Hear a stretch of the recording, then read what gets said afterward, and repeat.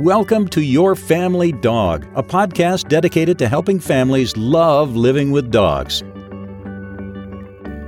Hi, and welcome back to Your Family Dog. I'm Julie Fudge Smith, and I'm here, of course, with Tina Spring. And today we have a very special guest by the name of Deb Bauer. And what's interesting about Deb is that she is a holistic dog behaviorist and well-being coach, and she specializes in working with blind and deaf dogs. And so she has over 30 years of experience teaching and consulting with dogs and their people. She's an international expert in working with blind, deaf, and blind deaf dogs. So we wanted her to come on today and talk to us about some of the enrichment that you can do for your blind or deaf dog. I think many of us think once our dogs begin to lose one of their faculties, that somehow there's what can we do? There's not much we can do. And I think Deb is here to tell us that that's not true, that there's probably a lot we can do for those blind and deaf dogs. So thank you, Deb, for being here. And Tina, you get the first question. So one of the questions I have for you, Deb, is it predictable that if a dog starts losing their vision, which sense they will tend to lean on more than another? Oh, that's a great question. And it's one that I'm not sure I have a scientific answer to. But with my own dogs and watching them, I think it really depends on the dog. So some of our dogs, just like people, some of us are very visual. Some of us learn best by watching. Some of us learn best by doing. And so I think our dogs are the same way. And I've had some dogs that really like to watch things in the environment happening, and they seem to learn by watching and kind of gathering information. And then I have other dogs that really sort of smell their way through life, even if they can see, right? They're always following their nose. Their nose is kind of always kind of getting them into trouble, or pulling them off the side of the sidewalk to go see where the squirrels and the bunnies have been. So I think it really depends. A dog that has really relied on their vision, I think, is going to have a little bit harder time adjusting than a dog that really is already used to following their nose. I had a many 1,000 years ago when I was young. I had a wonderful husky in class named Inu Itsu, which translated to snowblind, but he was born blind. Okay. Right. And so he was in a foundation clicker class, and we were working with him. And when it got to an exploration game, I was young and more arrogant than I am now. And I assumed that he would like, instead of 6 interesting things that he could look at and interact with, that he would like 6 interesting scents. And he was not a scent guy. He didn't care at all. So then we very quickly adjusted to, well, what 6 things do we have that'll make different noises? And then he was all over that. So I think a lot of times owners, families, trainers have a belief that like, oh, if as my dog's going deaf, they're going to lean on this scent or this sense. And sometimes the dog picks something completely different. So I was curious what your thoughts were on it. So I also think we're seeing more and more blind and or deaf dogs in rescue and puppies coming up. I have my own thoughts on that. But I'm sure that you do as well. So I think we can definitely talk about the aging process and dogs that are losing faculties as they age. But I think it's also a great thing to talk about, adopting that blind dog or that deaf dog and the implications of that and how to do enrichment for them. Because I think it's in many ways more important. I agree. And I think that enrichment, we know, is so important for all dogs, right? But when we have a dog that's missing a sense, or that sense is perhaps diminished in some way, I think it's even more important, because they're not getting that engagement with the environment all the time like another dog would be. So I live with 3 dogs, and 2 of them have been blind and deaf from birth. And one is a senior now and is starting to lose that vision and hearing. So I have a combination going on at my house.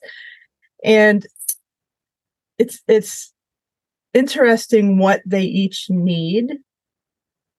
But my dog that could see and hear, if I got up and moved across the room, he'd watch me or he'd listen to what I was doing. And he was just kind of getting some information about his environment and some engagement, perhaps. He might get up and follow me as I leave the room. My blind and deaf dogs don't get that.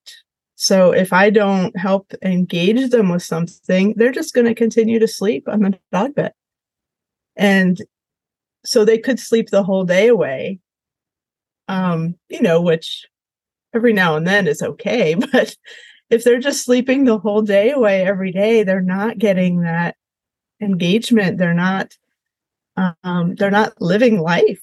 And, there has been some correlation sort of that's being looked at, I think, in research of, do dogs, as they get older and they lose their vision and their hearing, are they more susceptible to canine cognitive decline because they're not engaging their brain?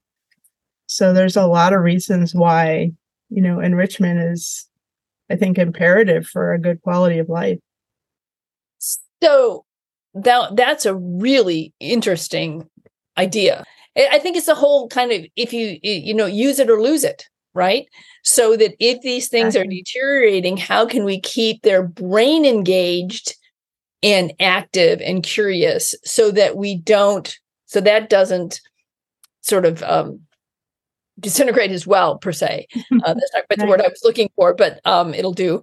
The other thing I wanted to ask you about is your dogs who were blind and deaf from birth, do they have what is their circadian rhythm? You find that if they do sleep all day, are they up all night? Do you have you have to try and keep them on a diurnal schedule, or is that innate?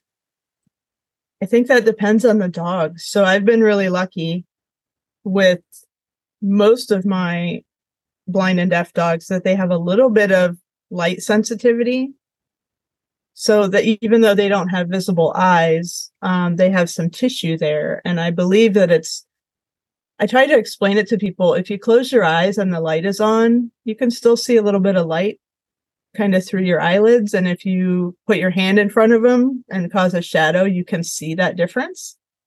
So I've been really fortunate. The two that I currently have a little bit of light sensitivity, so they can tell at night when I shut the light off. So they sort of learn the routine. However, I have had a puppy this past year, and yes, if I don't keep her engaged during the day, then she wakes up in the middle of the night and she, has a lot that she wants to do. So with dogs that go blind later and may need to have their eyes removed and they don't have any light sensitivity, I usually recommend to people that they create a specific bedtime routine, right? So that the dog knows when we go through this routine, there's going to be a long period where we all sleep, but also adding that enrichment, adding exercise, adding things during the day to, keep them up and active and alert so that when it is time to sleep, they're more ready to do that. So let's get into what kind of enrichment let's start with deaf.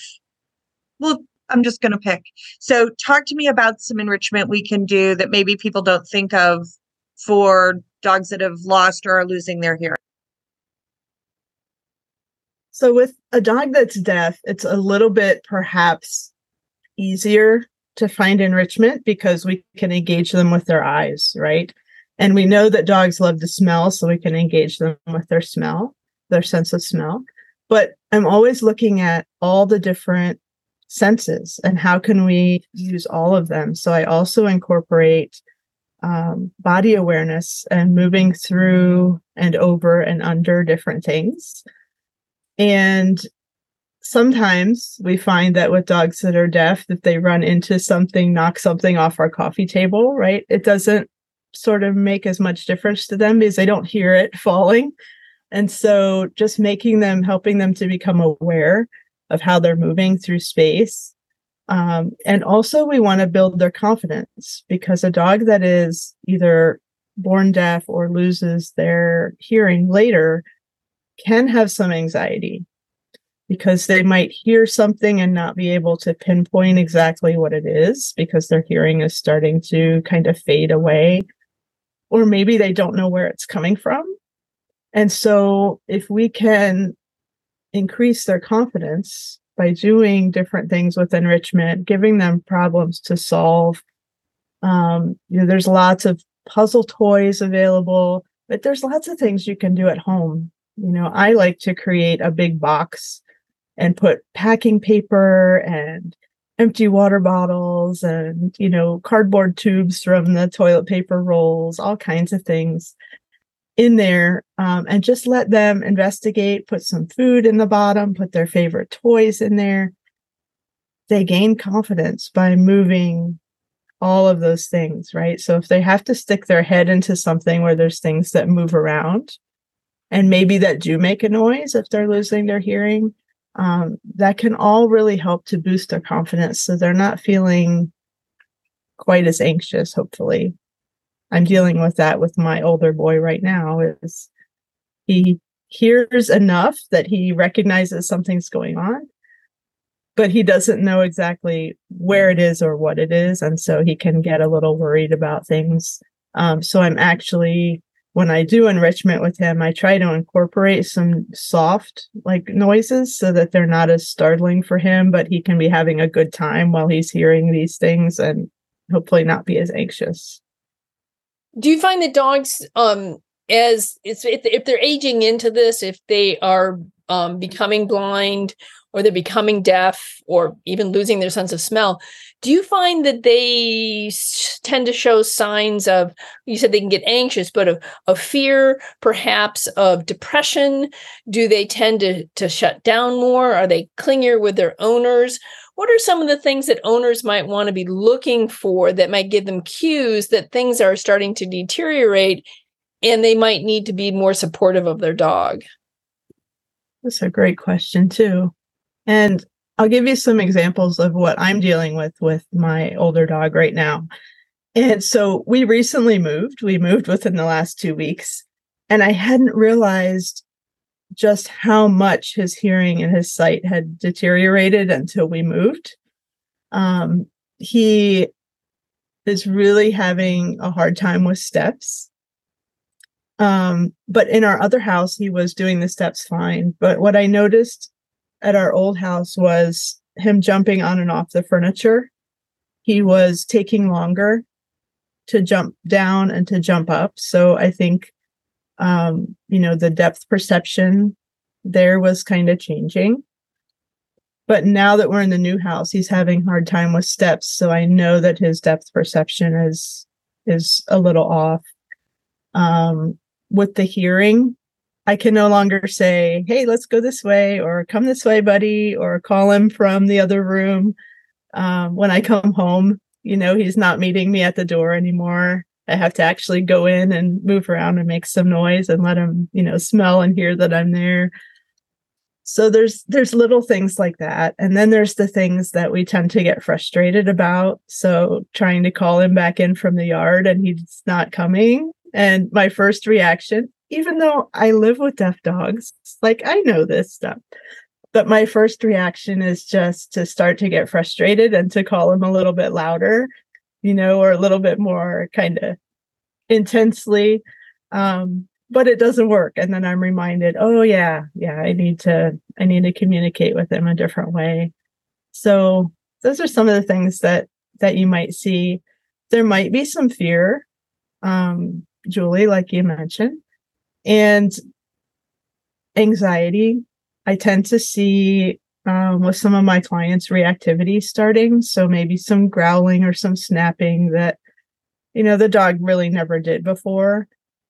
But now they're sleeping more soundly. If they can't hear, they're more likely to startle when they wake up.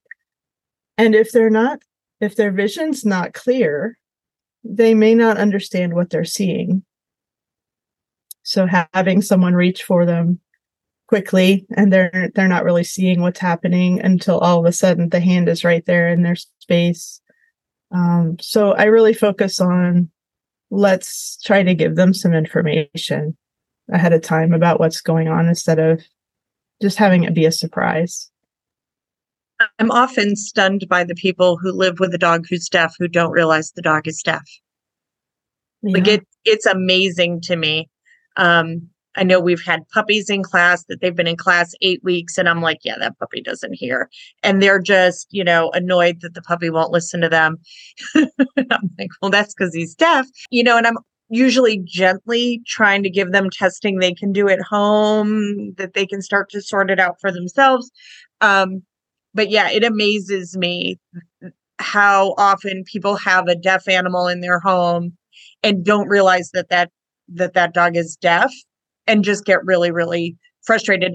And like him or lump him, Rush Limbaugh had a fantastic quote about this when he lost his hearing, that hearing loss is the only disability that we blame on the disabled, right? Like if they would just pay attention more, or if they would just look at us more, or whatever, if they just tried harder, they'd be able to hear.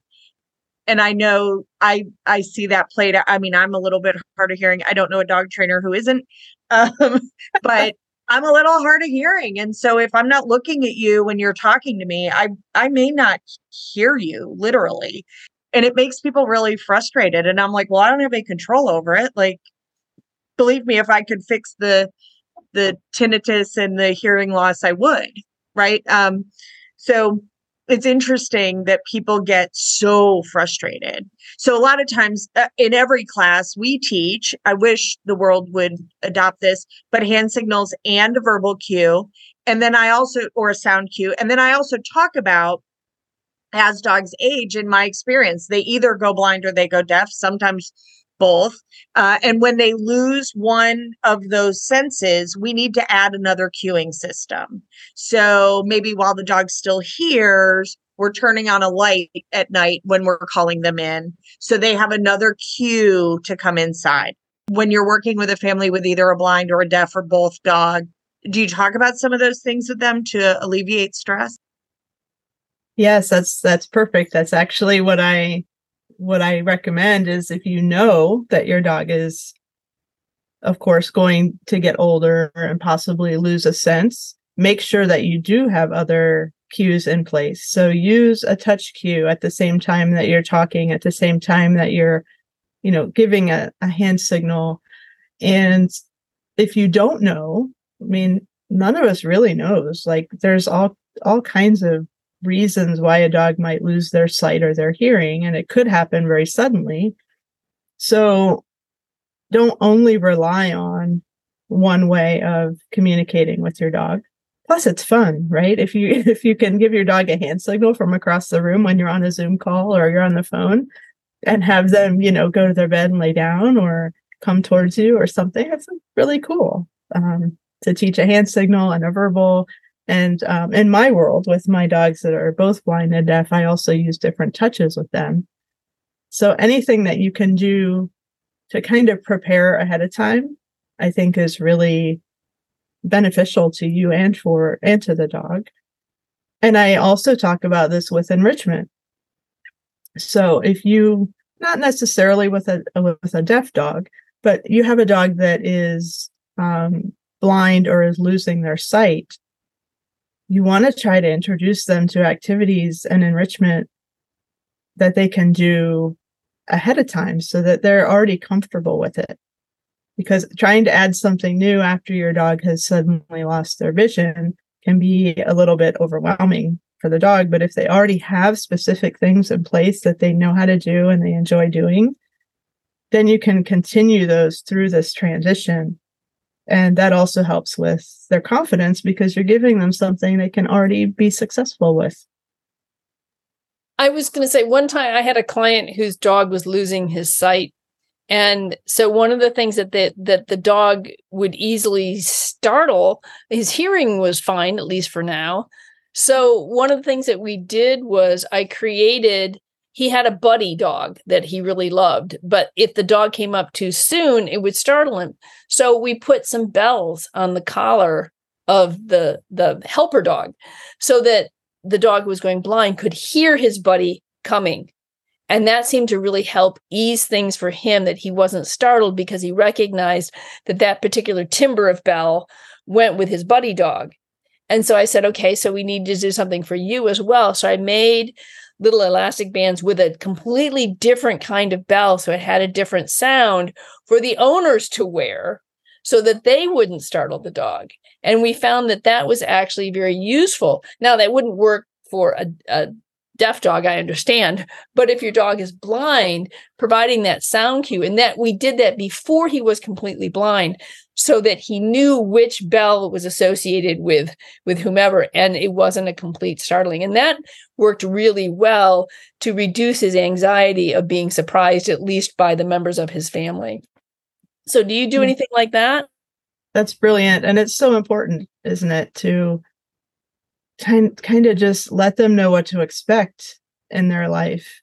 I mean, I think about us as people, and I like to know what to expect in my day. And yes, there's going to be things that happen that are unexpected, but I can handle the expected things a lot better than I can handle a whole bunch of unexpected things coming my way. And there's so many things that we expect of our dogs.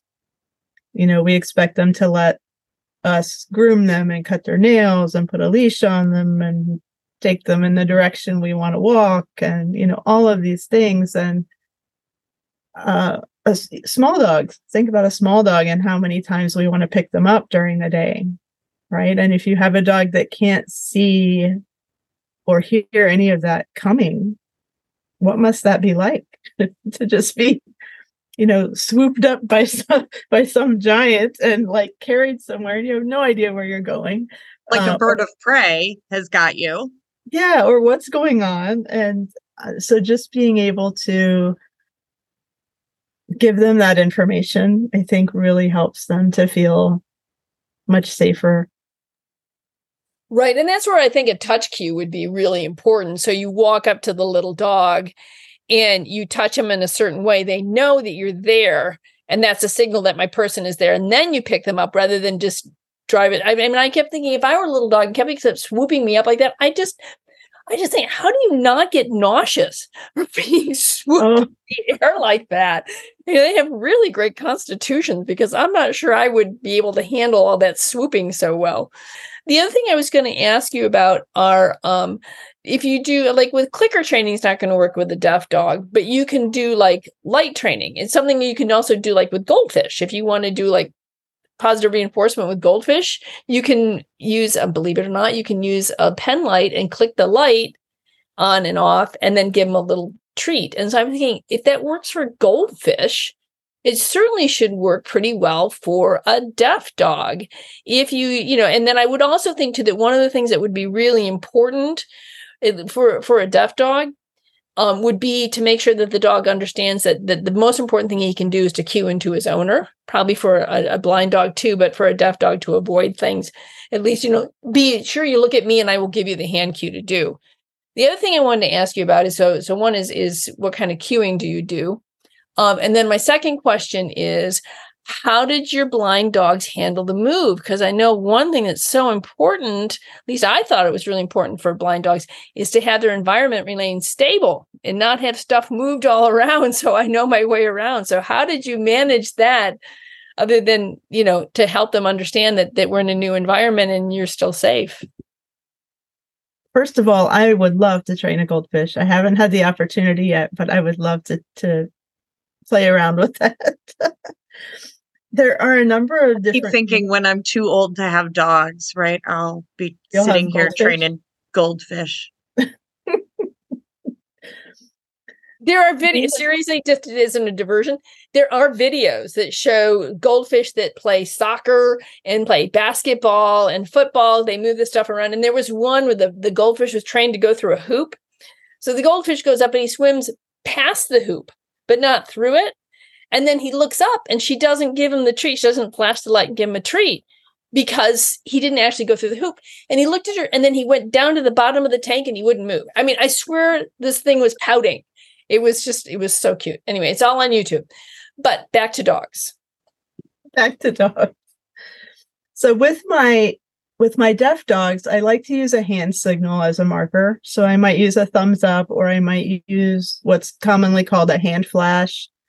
I've also heard it called a starfish, where you would open your hand very quickly from a fist into an open hand.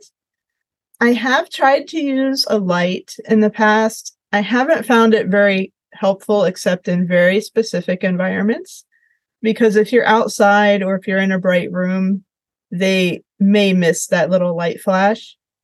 I also work with dogs that have some compulsive type behaviors and light chasing and shadow chasing. So I try to stay away from that if I don't know for sure that the dog is fine with it, because a lot of the dogs that I work with are of herding type breeds because of the genetics involved with Merle to Merle breedings and things like that. So they have that tendency to want to chase. So I tend to just use a hand signal. However, Tina, you did mention like flashing the porch light. So that I find is a little bit different than flashing a handheld light. And so I will, at night, if I need the dog to come in from the yard, I'll just flash the light off and then back on. And then they know that I'm at the back door, kind of thing. You can also use lights in the same way if in the house, if you need to communicate something to your dog, you're moving from one room to another, or perhaps a guest is coming in, you want to give them a warning or something that, hey, someone new is going to appear in your home. So you can use light that way. With blind dogs, you can use a clicker. You can use a verbal marker and say like a yes word. There's all kinds of different noises and sounds that you could use. And with my dogs that are both blind and deaf, I use a touch. So I always tell people, I clicker train my blind and deaf dogs. And they're like, what? How can you do that when your dog can't hear the clicker? But it's really the concept and not the specific, sound or light or hand signal.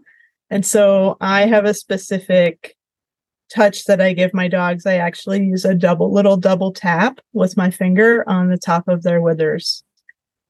So that's the part at the very bottom of the dog's neck along their back where there's kind of a little bump there. And the reason I use 2 taps instead of 1 is because I don't want to just accidentally brush my hand and touch my dog and have them kind of misinterpret that. So I'm very clear with the different touches that I use with them on different parts of their bodies to mean different things. I love that. That's really good. That's very thoughtful. I really like that. And I already forgot the second part of your question. It had to do with creating a stable environment when you move. That for blind dogs, yeah, it's one of the things I was telling this family that I was working with the Bells is don't move your furniture around. Decide on an arrangement that works really well for everybody, and to the best of your ability, keep it that way to make it easier for your dog to navigate. So I wondered how you did it with a move. That's really fascinating. Well, I didn't have a choice about the move. And keeping things the same. So we just did the best that we could. And, in the old environment, I tried to, as I got boxes packed up, I tried to move them out of the dog's main rooms, right? So that everything sort of stayed the same in their little areas. But it got to the point where, I did have boxes in different places that they might run into. So I tried to show them that they were there and not just kind of leave them, in the environment. So I would put the box down like in front of them and help them sniff it and help them, walk around it. And they learned pretty quickly how to do that.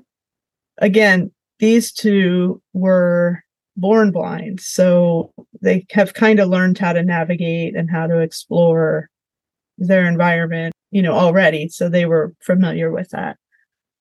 And then it was a little weird for them when all the furniture was moved out.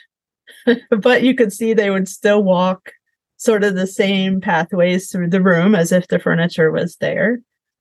And then moving into the new space, in the beginning, I take them around and I show them the house and the layout on a leash so that they have the security of feeling that I'm with them. I have them on a leash. They know I'm not going to let them run into anything. And I just let them kind of sniff around, and I show them the different paths from their bed to the door or from their bed to the water bowl.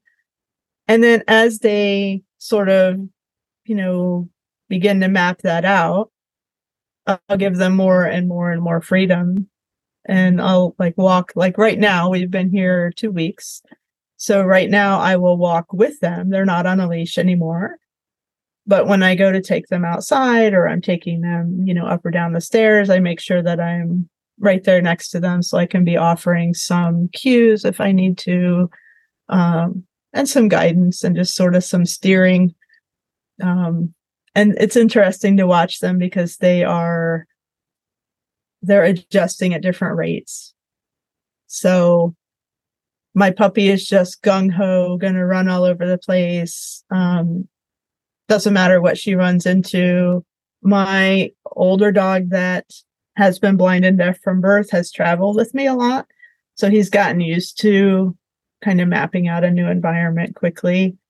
And so he's doing very well. Every now and then I just need to let him know here's the top of the stairs, right? Where let's pause a minute instead of just walking out onto the air.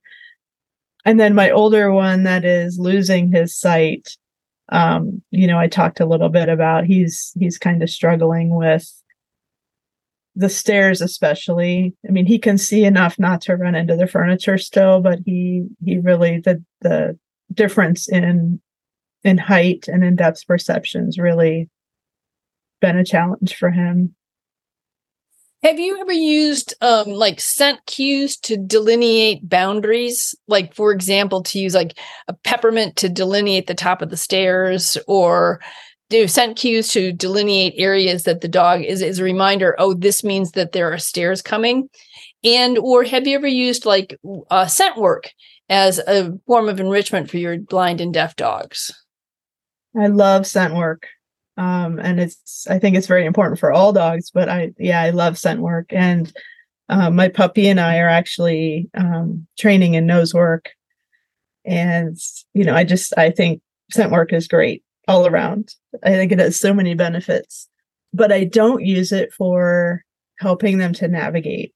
And there's a couple reasons for that. One is as you learn about scent, and if you are doing any kind of scent work, nose work with your dog, you'll learn that scent doesn't stay where you put it. It kind of travels everywhere. And depending on, if you open the refrigerator, if you open a window, if you open a door, if you walk by, all of that scent that you've just added to that, let's say the table leg, is all going to shift all over your house in different ways. And so I think that if people add different scents to different areas of the house or different pieces of furniture, they're all going to kind of mix together, which is sort of maybe going to defeat the purpose. And also when we think about how amazing our dogs' noses are, my dogs already know whether they're in the kitchen, whether they're in my bedroom, whether they're in the bathroom, the living room, out on the porch. They already kind of know that and have it figured out. And what I have found is when I use something smelly, let's say I'm cleaning and I mop the floor, it takes my dogs a while to trust that they can step on that floor because it smells weird to them, right? It smells different. So once that odor dissipates, they'll come back out and walk on the floor. But even if the floor is dry and it still has that odor from the cleaner, they don't trust it. They don't really want to walk on it. It's the same thing if we use a lot of perfumey things in our house. That can really kind of confuse a dog who is mainly using their scent to navigate. Now, there are people that have great success with putting scents on things. I just don't think it's necessary. And so with what I know kind of about scent from teaching nose work, I just think I'm going to let my dogs kind of navigate naturally with whatever natural odor is coming off of things. My blind and deaf dogs can tell the difference between how a pair of nail clippers smells and how a brush smells and how a comb smells, right? Or how their eye drops smell. And so before I do something with them, like grooming or giving them eye drops, I let them smell whatever it is. That's kind of my way of letting them know what's going to happen. And I can tell from how they respond that they know the difference. And that's without me putting any special, odor on anything. And all of the grooming supplies are all kept in the same container, like all piled on top of each other. But they know the difference. They can go to their toy box and dig through there and find, whatever toy it is they're looking for. And they must all sort of smell similar because they are all in a pile, right? But they can find it. They know what they're looking for. When you have a dog who's both blind and deaf, what kind of enrichment? I mean, I'm assuming food scatters and any toy that has food in it. But what are some other kinds of enrichment you do? So Vinny is my collie, and he was born blind and deaf, and he loves to use his body. So he loves to step on things and over things. He likes different surfaces. He likes to feel things on his body, like rub against something. So I use different surfaces. I use some things that are different heights, maybe some pool noodles on the ground, for him to walk over as he's searching for food. He loves food. So any kind of food related, scatters or trails with food, hidden food that he can hunt for, food puzzle toys. He likes to tear up cardboard. So we've moved. We have a lot of cardboard and a lot of packing paper. So I make those boxes for him, and I put the packing paper in and scatter some food or some favorite toys in there. He enjoys a bubble machine. So that's something that's not food related. The bubbles have an odor, and there's a little bit of breeze coming out. He likes a breeze like from a fan. He likes to feel that. And he can feel the bubbles kind of popping on him, and he tries to catch them. It's really kind of cute. How did you discover the bubbles? I find that interesting. I just tried it out one day. I had the little bubble machine. I thought, I wonder if he'll even notice. And I was really surprised. He seemed to notice. He seemed to enjoy it. And even when I put it away, he continued to kind of search around for it. So some dogs like water. So you can use, a splash pad or like a wading pool kind of thing. Vinny does not like water, so that doesn't work for him. But again, I try to think of all the different senses. So anything scent related doesn't have to be food. We often think of, let's jump in and use food because it's easy for us. But if you're going to the park, you're walking through the park and you see there's some pine cones or there's a bird's nest on the ground or something, use a clean poop bag. We all have poop bags with us, right? Use a clean poop bag, gather some things up from the park as you're walking, take them home with you. You can reuse them. And if you put them in your yard for your dog to find, it's going to be a new smell in their yard. So their yard is, they kind of know the smells of the yard. Imagine how exciting it would be for them to go out in the yard and find, oh my gosh, this smells like the park. So it doesn't have to be food necessarily. You can use fur from your friend's dog that your friend saves after they groom them, or from their rabbit or their cat or, whatever it is. You can use, I've used orange peels Like you can use all kinds of things to just give them something new to smell in their day. And here's a tip: if you have a puppy and you don't want them to eat all these things, you can put them in a container, like a plastic empty butter or yogurt container that has a lid, and just put some holes in the lid so they can still smell the thing and enjoy it, but they're not gonna like be swallowing a clump of dog hair or an orange peel or something like that. Yes, I've learned a colander sitting in a bowl with the scent underneath works great.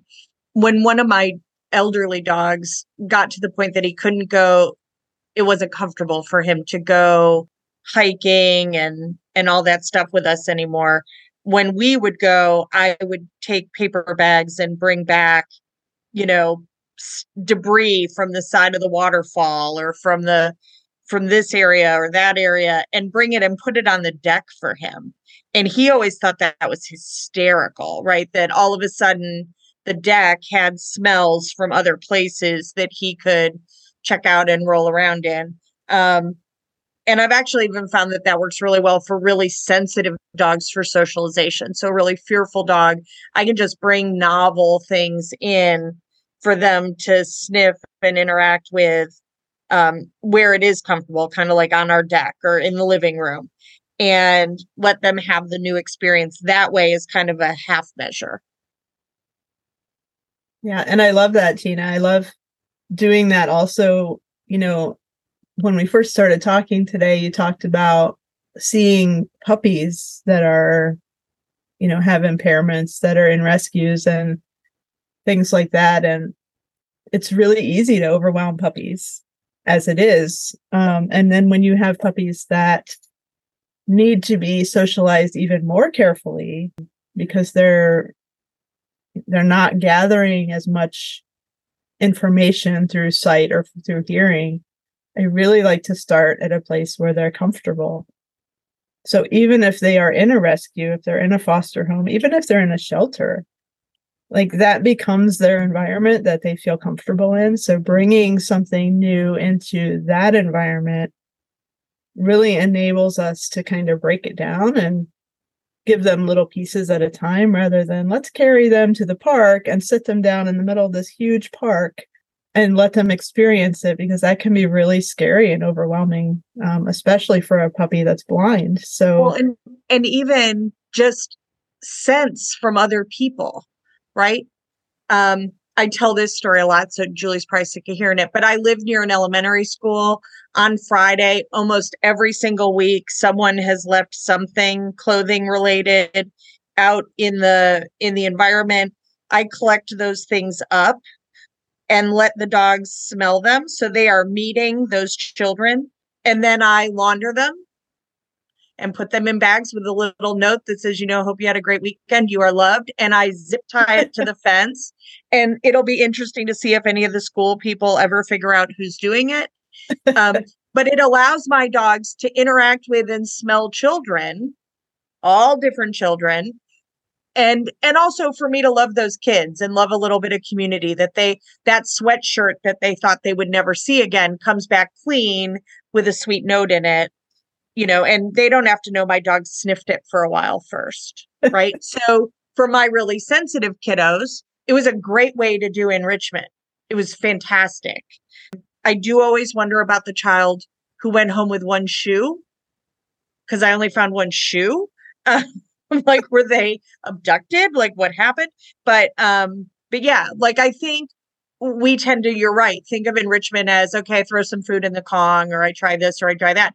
I will also say my dogs love the idea of different things for enrichment. For example, we had a get together with some of my staff, and we carved pumpkins, and somebody brought a fruit salad.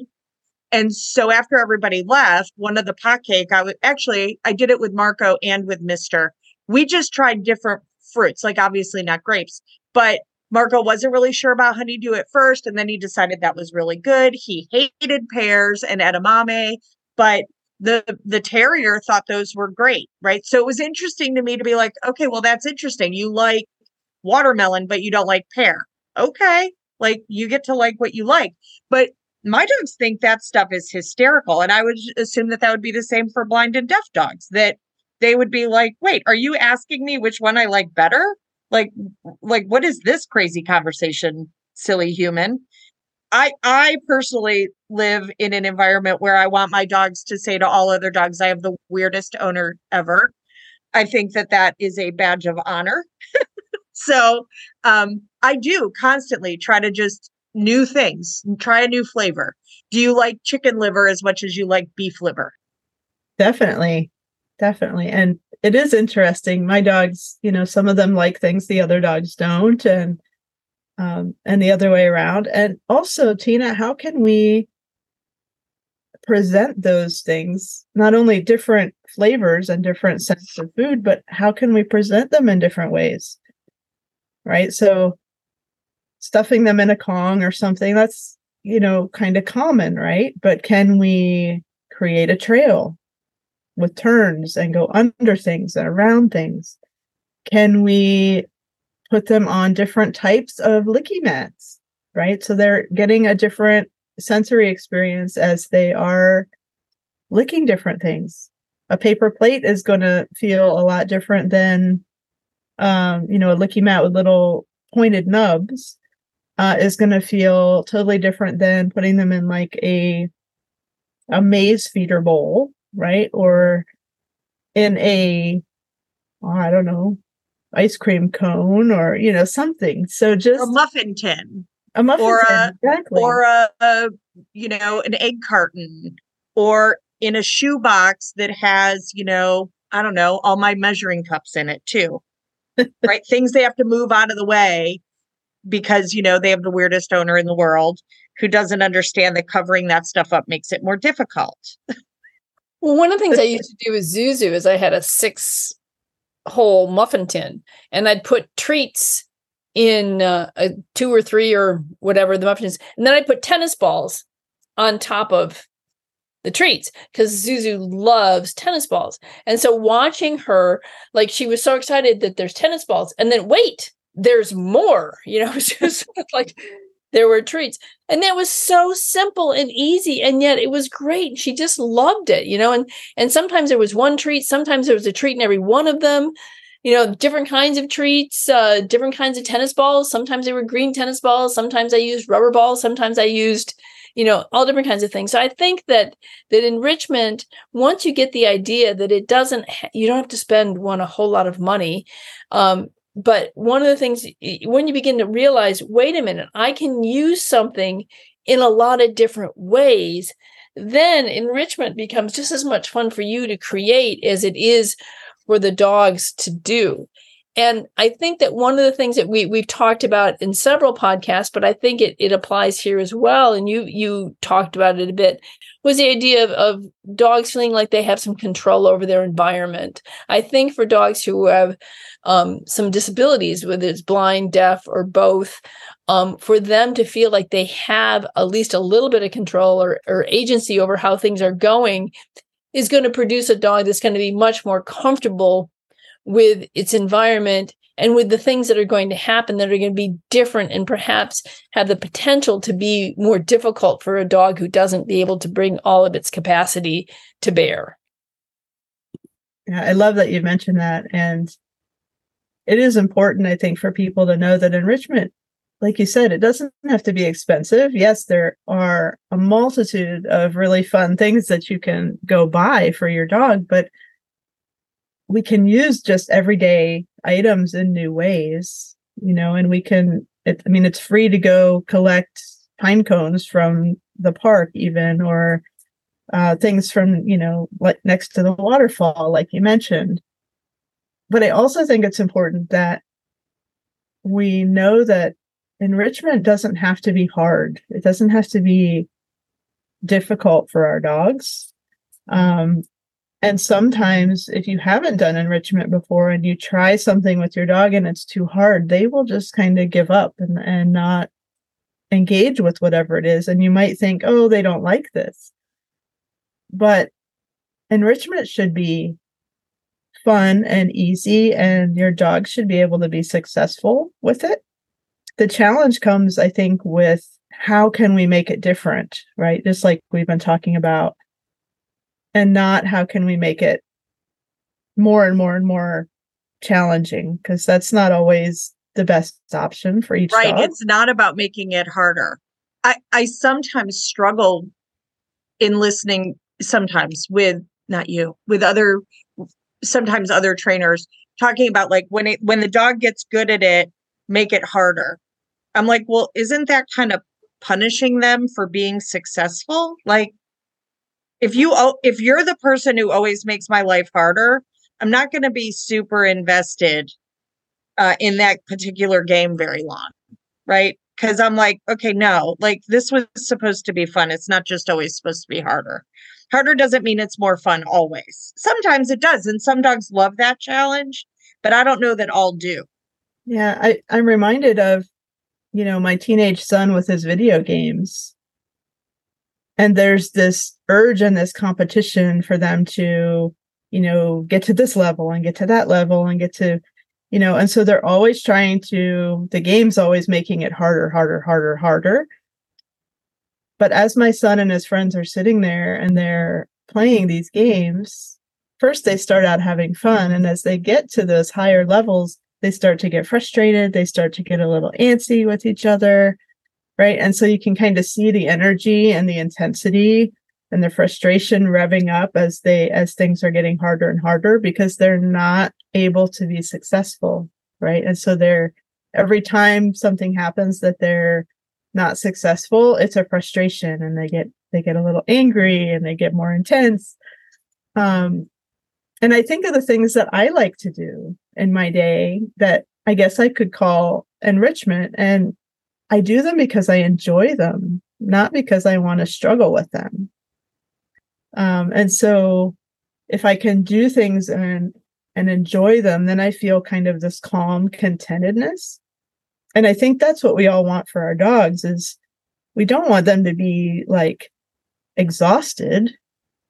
We want them to be calm and content and, able to just kind of hang out with us. And so I think in order to do that, we need to think of enrichment as something that's enjoyable and engaging, as opposed to, I'm going to exhaust you so that, you go lay down over there in the corner, and leave me alone while I play my game or, sit on the computer or whatever. Well, I think then what happens is that the dog ceases to be engaged. Then the dog feels like it's lost its agency, it's lost any control, because you just keep making this more and more difficult. And I thought it was fun, and you're going to lose the dog, I think, over time when you continue in that vein. We're getting close to the end of our time. So I wanted to ask you, is there anything in particular that you want our listeners to be able to find on your website, or anything in particular that we haven't talked about that you think is important for them to know? I just want to say real quick, thank you, first of all, for approaching me to join you, because I think this is something it's not talked about a lot. And I think it's something that everyone who lives with dogs at some point is going to have to deal with, whether it's with, an accident or an injury, or, your dog that you've had for, 16 years. And so we need to prepare ourselves, I think. So thank you so much for the opportunity. This is a specialty of mine. So I have programs that help people and their dogs to deal with the transition into blindness. I have a program specifically about what we've talked about today, different types of enrichment, and goes into things that you can do at home that will stimulate all the senses that your dog has left, whatever they are, and can help prepare them for a transition by giving them all kinds of options, things that they can learn to do now and learn that are enjoyable. I also keep a blog. So if you're looking for just some free tips and resources, you'll find the blog there. My website is www.yourinnerdog.com. And I have a couple books that I've published about specifically dogs that are both blind and deaf. But you'll find tips in there for dogs of either.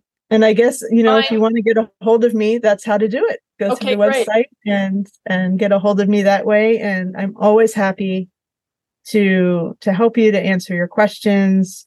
And whether you are a caregiver or a professional, I'm always available. That's great. Your books are available on your website, if I remember correctly. Yes, the links are all there. Great. Well, thank you so much for joining us today. It's been very interesting, and I think you got some really important things to share with the world for our blind and deaf dogs, and that it gives hope to families that just because their dog has developed a disability doesn't mean it's lost its joy for life, because you can help it find its joy in a new way. So thank you so much for sharing that. Tina, you got anything you want to add? Deb, it was great to meet you, and I hope you'll come back and talk about enrichment and these issues, these really important issues in the future. Because I think often people don't realize, like, you're probably headed there. Your dog is probably going to lose one of their faculties at some point, and having resources available to make sure that they feel happy and enriched and loved and engaged with the world is really important. So I love that you've made that your mission and your special gift to the world. Oh, thank you. And I would love to come back anytime. Well, you have our booking calendar, so you just sign yourself up and we will have you back. All right. Sounds good. Right. Thanks. And we look forward to hearing you all or seeing you all next time on Your Family Dog. Thanks for listening to Your Family Dog. Got questions? Interesting ideas? Visit www.yourfamilydogpodcast.com to share your thoughts.